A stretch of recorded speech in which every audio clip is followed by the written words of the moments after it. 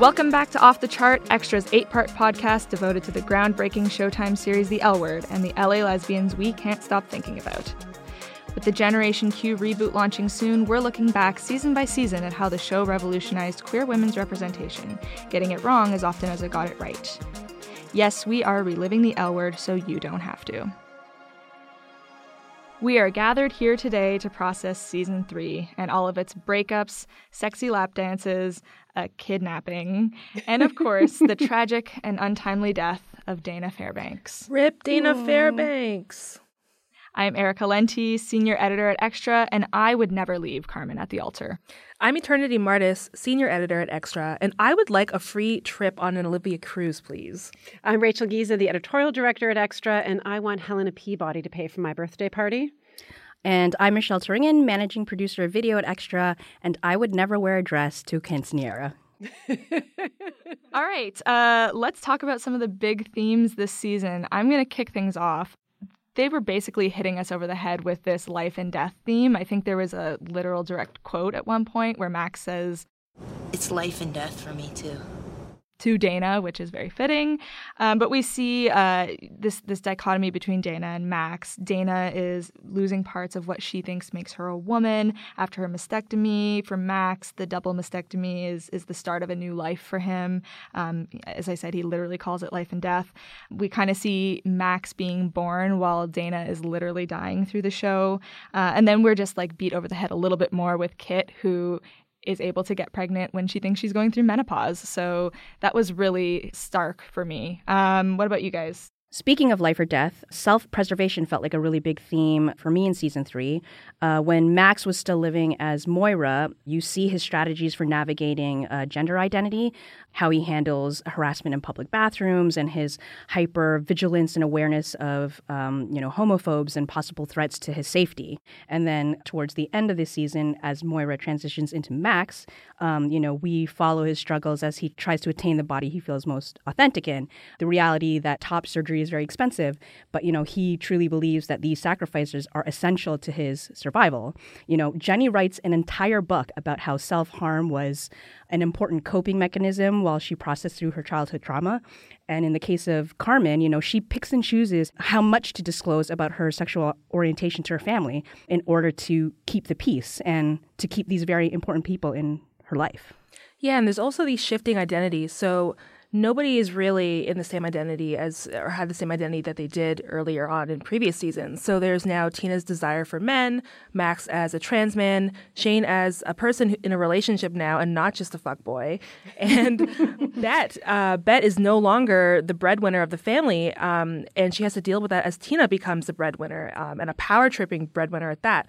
And then Kit's going through menopause, and even Dana, who goes from this healthy athlete to a cancer patient. I want to jump in. Shane is definitely still a fuckboy, but True. Well, she tries to be less fuckboy and then goes full fuckboy. Yeah, totally. How about you, Rachel?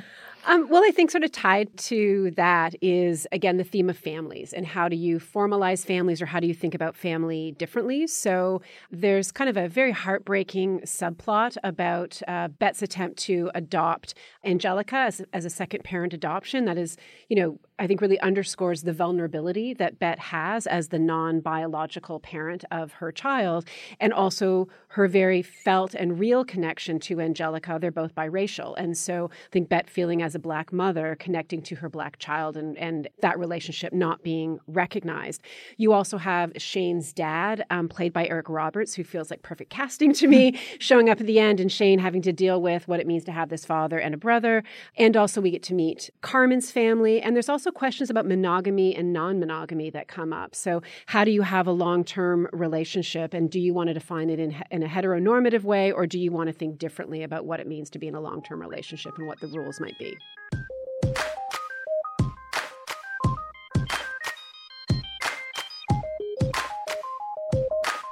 Okay, let's recap. Let's start with Jenny. So in the 6 months between seasons 2 and 3, Jenny has moved back home to Skokie, Illinois, and her family avoids discussing or even acknowledging Jenny's lesbian identity. Jenny gets involved with a self-proclaimed butch, Moira, played by Danielle C., and when they get caught having sex in Jenny's parents' home, they decide it's time to move to LA. So Moira begins to transition to Max, really the L Word's first trans character. What are our feelings about how the show handled that? God, they were so bad. Yeah, I mean, I think that, rewatching it, I think that every time the show offered something that I thought this is interesting or this is insightful, like actually, there are moments when you see actual trans men in the show. So at one point, Max goes to a support group, or via another new character on the show, Billy, who's played by Alan Cumming, Max sort of connects with another trans man. And so I think that there was at the time this kind of, this was a very new visibility for trans men. Unfortunately for me, I mean, Daniela C. is not a great actor. So, and I think the character was not well written. And so Max just is sort of portrayed as hapless and as a victim. And every plot point seems to be an after-school special. Helena Peabody could have paid for my entire transition, in which she pisses away in like a day. Yeah, and it also feels like throughout this season, none of the friends ever accept Max, but then Max can't ever do anything right. So, that scene where they're sitting down and Max can't afford this like ritzy restaurant they're eating at, like no one really bothers with him. And then he says something about tennis or Dana's career and no one answers.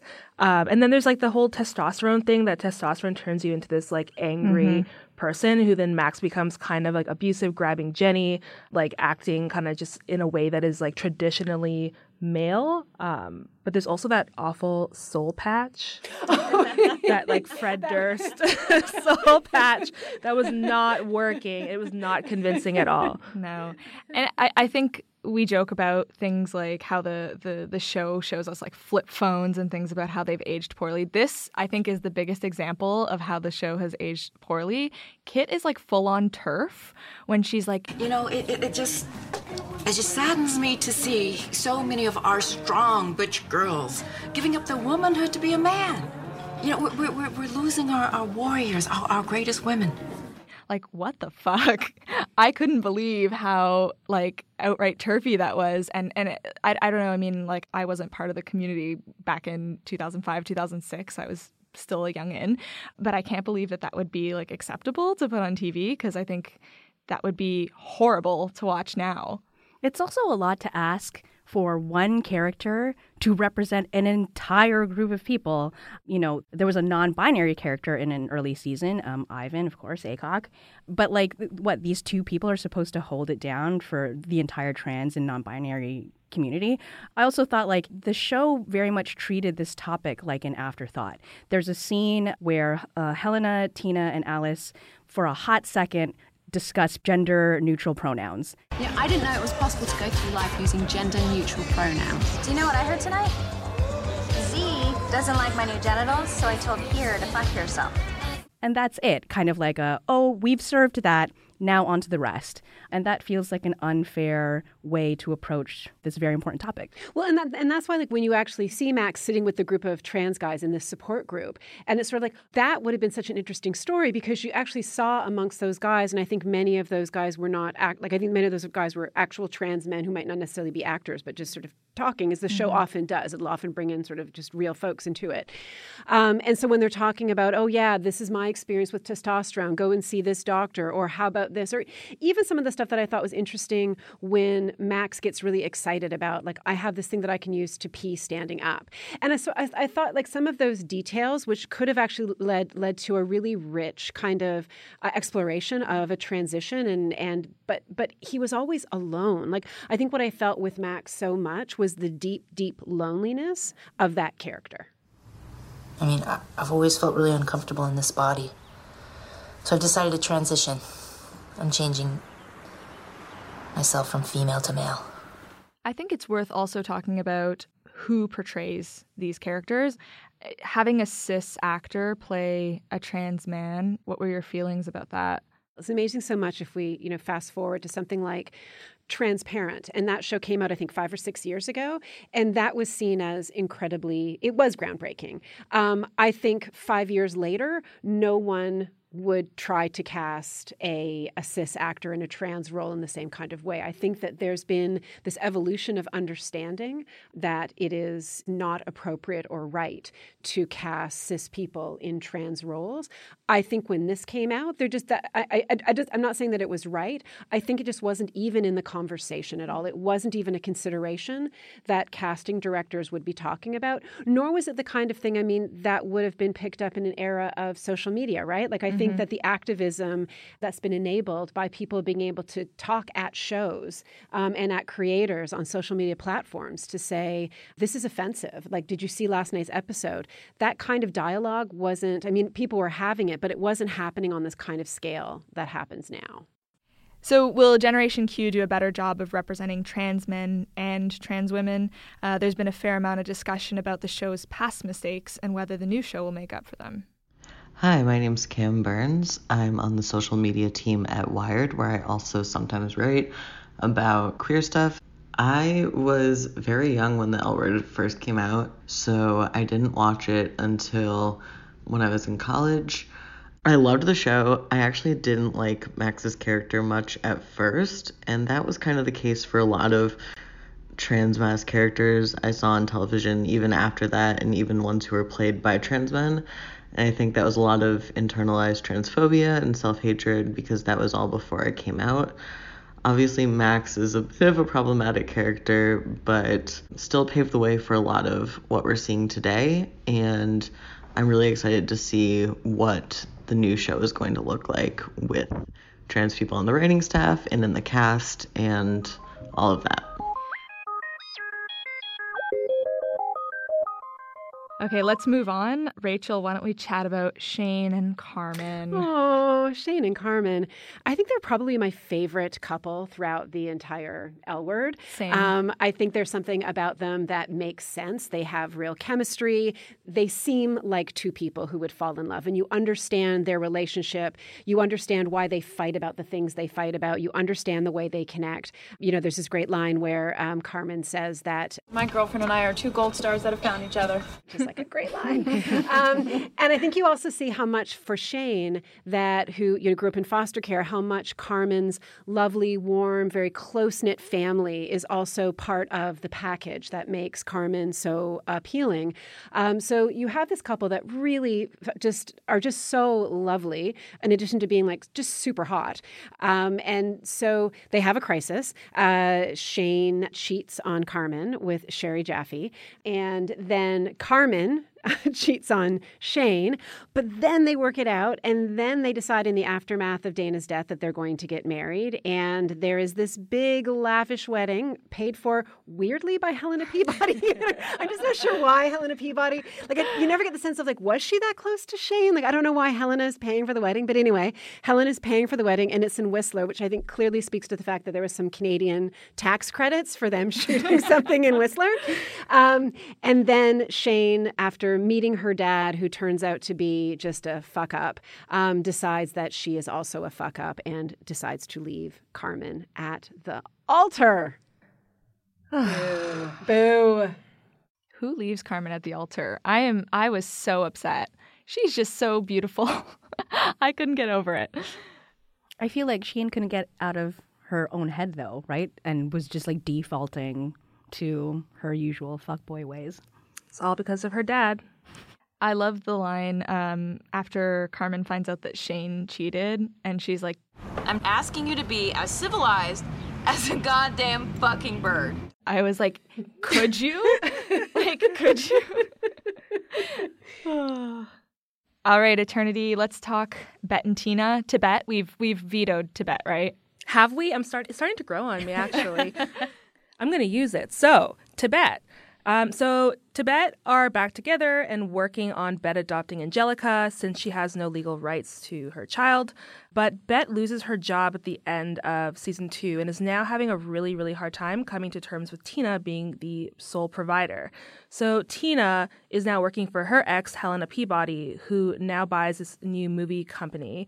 But Tina starts to talk to men on the internet, and she's busted by Bet for talking to this guy on a sex chat room, which Tina admits, and I believe the quote is, I fucked daddy of 2. on the internet. So Bette is like, what? You like men now? And Tina moves out and starts dating Henry, who is a divorced dad. And Bette then considers suing Tina for sole custody of Angelica. And when Tina says that Henry wants to adopt Angelica, Bette does a Bette thing by kidnapping the baby. She kidnaps the baby. She kidnaps the baby. I mean, where does she think that was going to go? How does she think that was going to end? Yeah, I'm like, where is she taking the baby? Anyways, that is a very bad thing to do. And in a way, kind of understandable because Tina has been very, very punishing to Bette this whole season. And it's really hard to watch because Bette is also at Tina's mercy when it comes to the adoption of Angelica. And then Tina shoves her new heterosexual relationship in Bette's face. So we've kind of been joking that Tina has been kind of boring and dry this, for most of the season. So what do we think of this new Tina? She sucks. Yeah, she really sucks. I don't know anyone that's like, like when we were doing our BuzzFeed quizzes, I did it again recently and I got Tina and I immediately closed the tab and I was like, that didn't happen. How many times have you done the BuzzFeed? I keep trying to get someone other than Jenny, but it's Jenny or Tina, and honestly, I'd rather be Jenny. Like Tina just sucks. Also, I hate that Tina's power accessory is a tie, like a necktie. Yeah. And she just is not rocking it well. Please put that away. No, and it's like she started, she has a new job and suddenly I'm like, is Tina wearing power suits? What is Tina wearing? Tina went from just shirts and stuff to these collared blouses and this very commanding, I'm here now. Yeah, but that's Bette's thing. Exactly. Bette wears the power suit. Exactly. Okay? She wears the power suits in the lesbian family. What I think is also interesting too is for a show that's had its very troubling depiction of bisexuality is they really also seem to punish Tina by not just having her she can't find a cool guy to sleep with. It's she ends up with this kind of super boring guy with homophobic friends. And also people keep talking, she keeps talking about I just really grew up wanting the wedding dress and the house and the kids and the guy. And I feel like she also just leans into not a fluid identity or a bi identity, but really is no, I am going to be heterosexual. And I think that the show kind of also sort of sets her up to be like an enemy or something. And then also she at some point wants to not let Bette. After fighting for Bette's rights, even when they break up, there's a point when she thinks maybe Bette shouldn't adopt the baby. Yeah, she starts leaning into her privilege that she has in a heterosexual relationship in which that's not a question. And that's really gross, given that we spent a bunch of time talking about the lack of rights that queer women had at the time. So, Tina, you suck. Yeah. Also, even with Bette and this biracial identity again, which we talked about in earlier episodes, but Bette really doesn't talk about being Black. And then suddenly, this, she sees her child with this super het white family and is my Black child. I don't want my Black child being an outsider in this family. And so it's kind of the first time in a while since Tina and Bette get pregnant or use Marcus as a sperm donor that we actually get to see Bette being yes, I'm a Black woman and I have a Black child. This is very important that I'm in my child's life. And then super briefly, there's a bit of development with Kit. Maybe you can talk a bit about that, Eternity. Yeah. Oh, Kit. So we get to see a lot of Kit this season. But Kit is going through menopause as she's trying to spice up the planet, which she bought from Marina. But then she falls in love with Bette and Tina's much younger Manny named Angus. And Angus kind of helps her start recording her first album. But then as she's going through menopause, she learns that she's pregnant. And in a nutshell, that is Kit, just being sad and tragic Kit. There will never be justice for Kit. I'm so sad. No, and Kit will not be, Pam Grier is not returning to the reboot. So there's no justice for Kit. Or maybe that is justice for Kit. She is no longer a tragic Black woman. Justice for Kit. Okay, and last but not least, get your tissues ready for Alice and Dana. despite Alice and Dana's wholesome ending in season 2, we come to find out that Dana has left Alice in the first episode because she wants to find closure with Laura, the sous chef. Wild. Alice is completely unraveled. She's on like every antidepressant known to mankind. And she gets in some serious TMI territory on her radio show. Like, she shouldn't have a radio show. No. It's basically just about Dana at that point. And then while Dana's with Laura, she ends up finding a lump on her breast, and it turns out to be malignant. So she undergoes a mastectomy and later chemotherapy. So her friends all rally around her once again. She and Alice never do come together, which makes me so depressed. Alice tries to go on dates with other women, including a vampire. Like, I don't know what they were trying to go for there, but anyway, but when Dana falls sicker, she has an infection. Alice refuses to leave her side. Eventually, the nurse is like, just go outside a little bit. You've been in the hospital room for so long. Oh, and no. Alice goes outside. She goes to the gift shop. She buys this little potted flower stuffed thing and brings it back to Dana. But Dana has died. And then Alice collapses in the hospital hallway while You Are My Sunshine plays from the flower.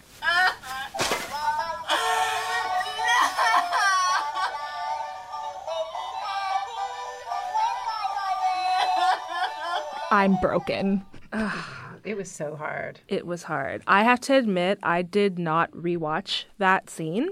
So I knew it was coming, and I'm like, hell no, because the first time was so traumatic. So I just scrubbed through it. Like, I did not want to, I didn't hear the flower play or nothing, because, like, it's just stuck in my brain all, like, after watching L Word. I cannot watch that scene again. But I feel like even scrubbing through it has to be a little painful, because you see Alice break down while, like, yes, holding this thing, and you know what's happening. Yes, it was on mute, and it was still really sad. And I think, too, what was just as devastating is this whole question, of family and connection, is the way in which the world that Dana defines as family, her group of friends, Laura, Alice, are somewhat shuttled to the side by her family while she's ill in the hospital, and Alice really pushes to be acknowledged. But then also at the funeral, there's this kind of like hetero washing, I don't know if that's the word, of Dana's life, where it sort of sets up Dana's life as being sort of a tragic thing because she never found a man. And I think that even though Dana had, famously come out, I think that there was something that there were not just the echoes of a queer woman's experience, but to me, what it also felt like echoes of, 2 decades earlier of the tragedy of AIDS, and how many folks who had formed chosen families with guys who were dying were shut out and shut away from them in their final days. And so there was also something not just tragic about this character, but it felt like kind of a broader kind of communal sadness about what happens when queer folks die, and who gets to be family and who gets to be seen as an official mourner or an official griever. Well, speaking of your chosen family, if I can step in and be a technical production nerd, the way they approached that episode was very interesting with the clock, where you're getting constant updates of where the time is at and where, Dana's chosen family is at. So you see, Bet at her meditation retreat. You see Tina holding Angelica at the lunch table. I think you see Jenny and Max holding hands as they're leaving their very awkward date with Tim and his new wife. Of course, you see Carmen and Shane doing what they do best, which is fucking. But like seeing all these scenes strung together and bound together by time next to Dana dying was just a very visceral way to tell this story. Even more devastatingly, Eileen Chaikin admitted later on that she regretted killing Dana. She said that that's the one thing the audience never forgave her for. And she described in 2017 like how she told Erin Daniels, which was that she brought her out for lunch and was like, okay, so season 3, your character, she gets breast cancer and then dies. Like no padding there, nothing. So she's just, I don't know if I can forgive Eileen Chaikin for killing Dana, but that's how it went. And we're certainly not the only ones who are still mourning Dana Fairbanks. Hey, this is Kathy, co-host of Nancy. The thing that I cannot stop thinking about when it comes to the L Word is why Dana had to go. She's my favorite character. She's lovely. I've spoken to the actors before, and if we're gonna forget a season, which I've heard that might happen, maybe just like also forget that Dana died, because I think I need her back. I think it's important that she's back. Maybe just in a flashback. I'll even take a flashback.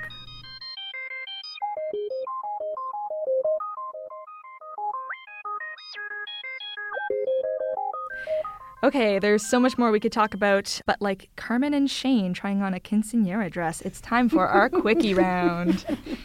This time around, we're talking hottest, cringiest, and saddest moments of season 3. Let's start with hottest. Like Carmen, everything Carmen. Particularly their sex scene after Shane meets her family for the first time and can get out of that horrible dress. That scene is damn hot. Shane is wearing the white undershirt and like leaning on the table with the cigarette in her mouth, and Carmen is like dancing in the little dress with the garter belt. Yes. Yeah. Good Lord. Yeah, it was very sexy. I'm going to take a turn here because the hottest moment for me is my baby, Alan Cumming. I love Alan Cumming. He was my first crush ever when I was like 5. And I know it's weird. You were queer from the womb. What can I say? I think you were a gay man from the womb in many ways. That is accurate. All of my first crushes were all like older gay men. So this makes a lot of sense. But yeah, just like as Billy Blakey, he was amazing, and he was just so vibrant. Come on, listen up, lesbians. I know you don't want to talk about all that cock and condom stuff, do you? No. You wanna celebrate the snatch, don't you? And like all Alan Cumming scenes, I rewatch them because I had to. It's my boo. You wanna venerate the vagina. You wanna praise the pussy. I don't know. This wasn't like my hottest things. I think like we are all in agreement about the Carmen Shane scene. But I did love. There's a flashback to young Bet in college when Bet realizes she's a lesbian, but she's dating a guy who's gay. And I think they're looking through like a collection of like Herb Ritts photos. And the actress who is playing the young Bet actually looks a lot like Jennifer Beals, and she is wonderfully wearing a Flashdance sweatshirt in the scene, which was just like a mwah. All right, should we move on to cringiest?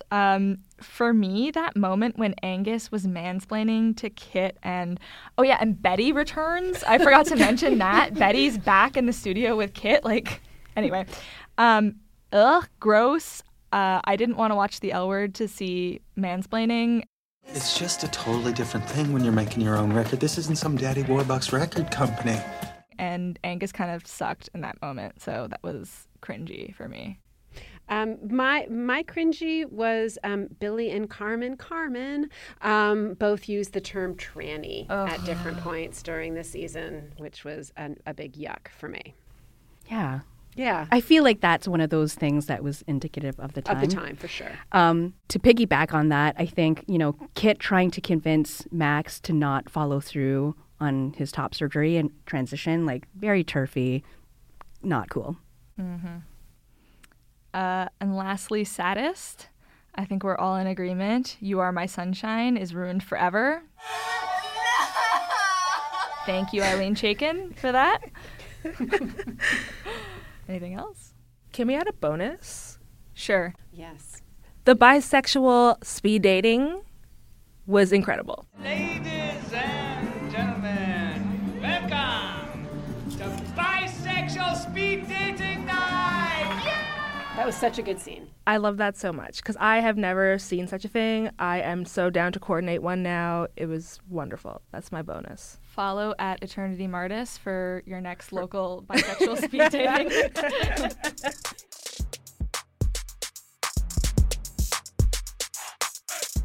Okay, that's it for this sad episode. Next week, we pick things up a little bit with Season 4 and all of its legendary guest stars. Sybil Shepherd, anyone? Sexy Dean Porter makes an appearance, and Tasha and Poppy are being debuted. Stay tuned. I'm Erica Lenti. I'm Eternity Martis. I'm Michelle Turingen. And I'm Rachel Giza. Off the Chart is produced by Corey Mosqueda and Rachel Matlow. Our theme is by Kid Coolit.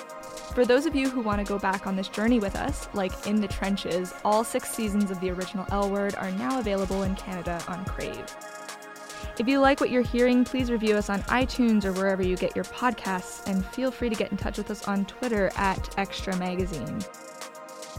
And Mia Kirshner, if you're listening, we especially want to hear from you. Send us a TikTok. Until next time,